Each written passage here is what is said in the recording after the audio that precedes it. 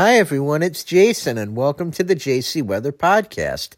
It's Saturday, December 30th, and we wrapped up the last couple of days of this year with just a touch more sunshine than we were expecting. So that is a good thing for sure. Now, we do have this Saturday one little weather system that's going to be moving through in the afternoon. So we'll call it partly sunny to mostly cloudy with this front. Just an isolated shower, and temperatures will be a couple of degrees above average with highs in the upper 40s this afternoon. Now, tonight will gradually clear out, and it'll be a cooler night than we've had in the past. We'll see lows in the mid-30s. Now, Sunday, New Year's Eve, is looking like a really nice day. We are looking for 2023 to have, the last day of 2023, to have wall-to-wall sunshine and highs in the mid-40s with fairly light winds.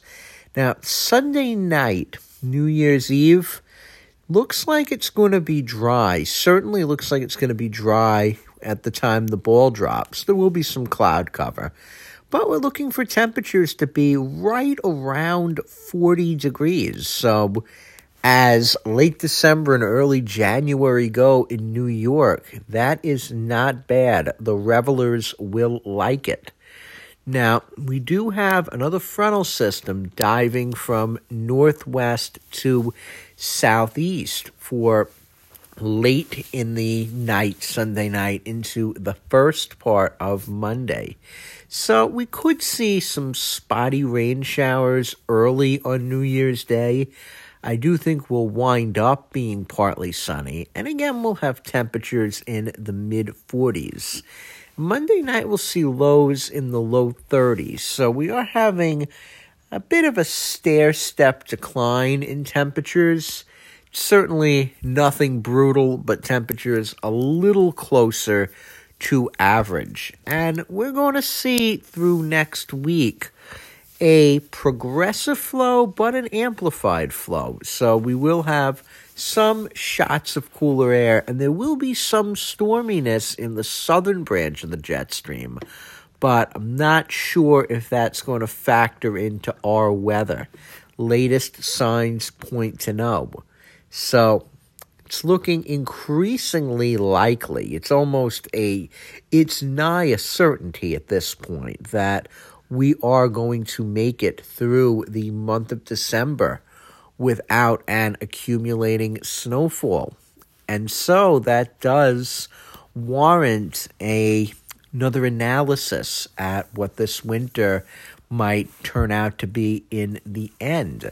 So we're looking at that strong El Niño, and we were looking at factors that we thought were going to offset it. We're watching a pool of warm water over the West Pacific, cooler water east of Hawaii, and also the European and Canadian climate models were showing a colder than normal winter. We're continuing to watch the Madden-Julian oscillation. That's a topic for another day, but it was modeled to go into phases that would favor winter weather.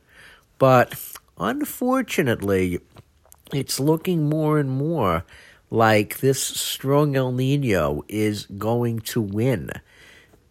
In strong El Niño winters, we tend to get warmer weather and less in the way of snow. We've talked about this before. Meteorologist Joe Rayo has done analysis of the month of December, and he's come to the conclusion that when there's less than 3 inches of snow in Central Park in December, usually indicates below average snowfall for the winter.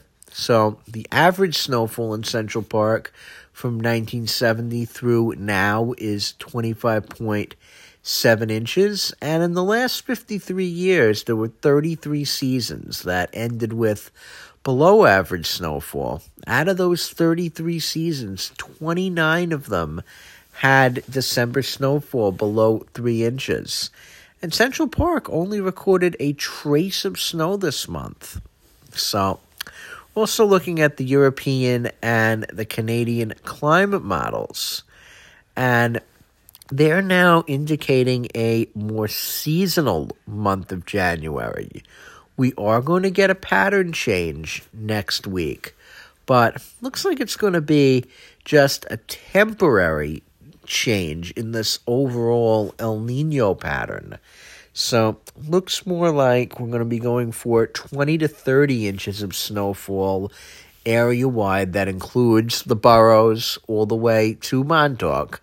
Expecting this to fall over the course of 1 or 2 major storms. That's another characteristic of El Niño winters. And maybe 1 or 2 minor events. So we might be dusting out the plows and the shovels anywhere from 2 to 4 times this winter. So we are going to get some snow, but going to have to be patient. As for the temperatures, looks like it's going to be around seasonal, and I'm not really seeing anything that's going to be extreme from one end to the other. I'm Jason, and thank you for listening. You can find out more next year by going to JC Weather NYC in Long Island on Facebook, at JC Weather on Patreon as well.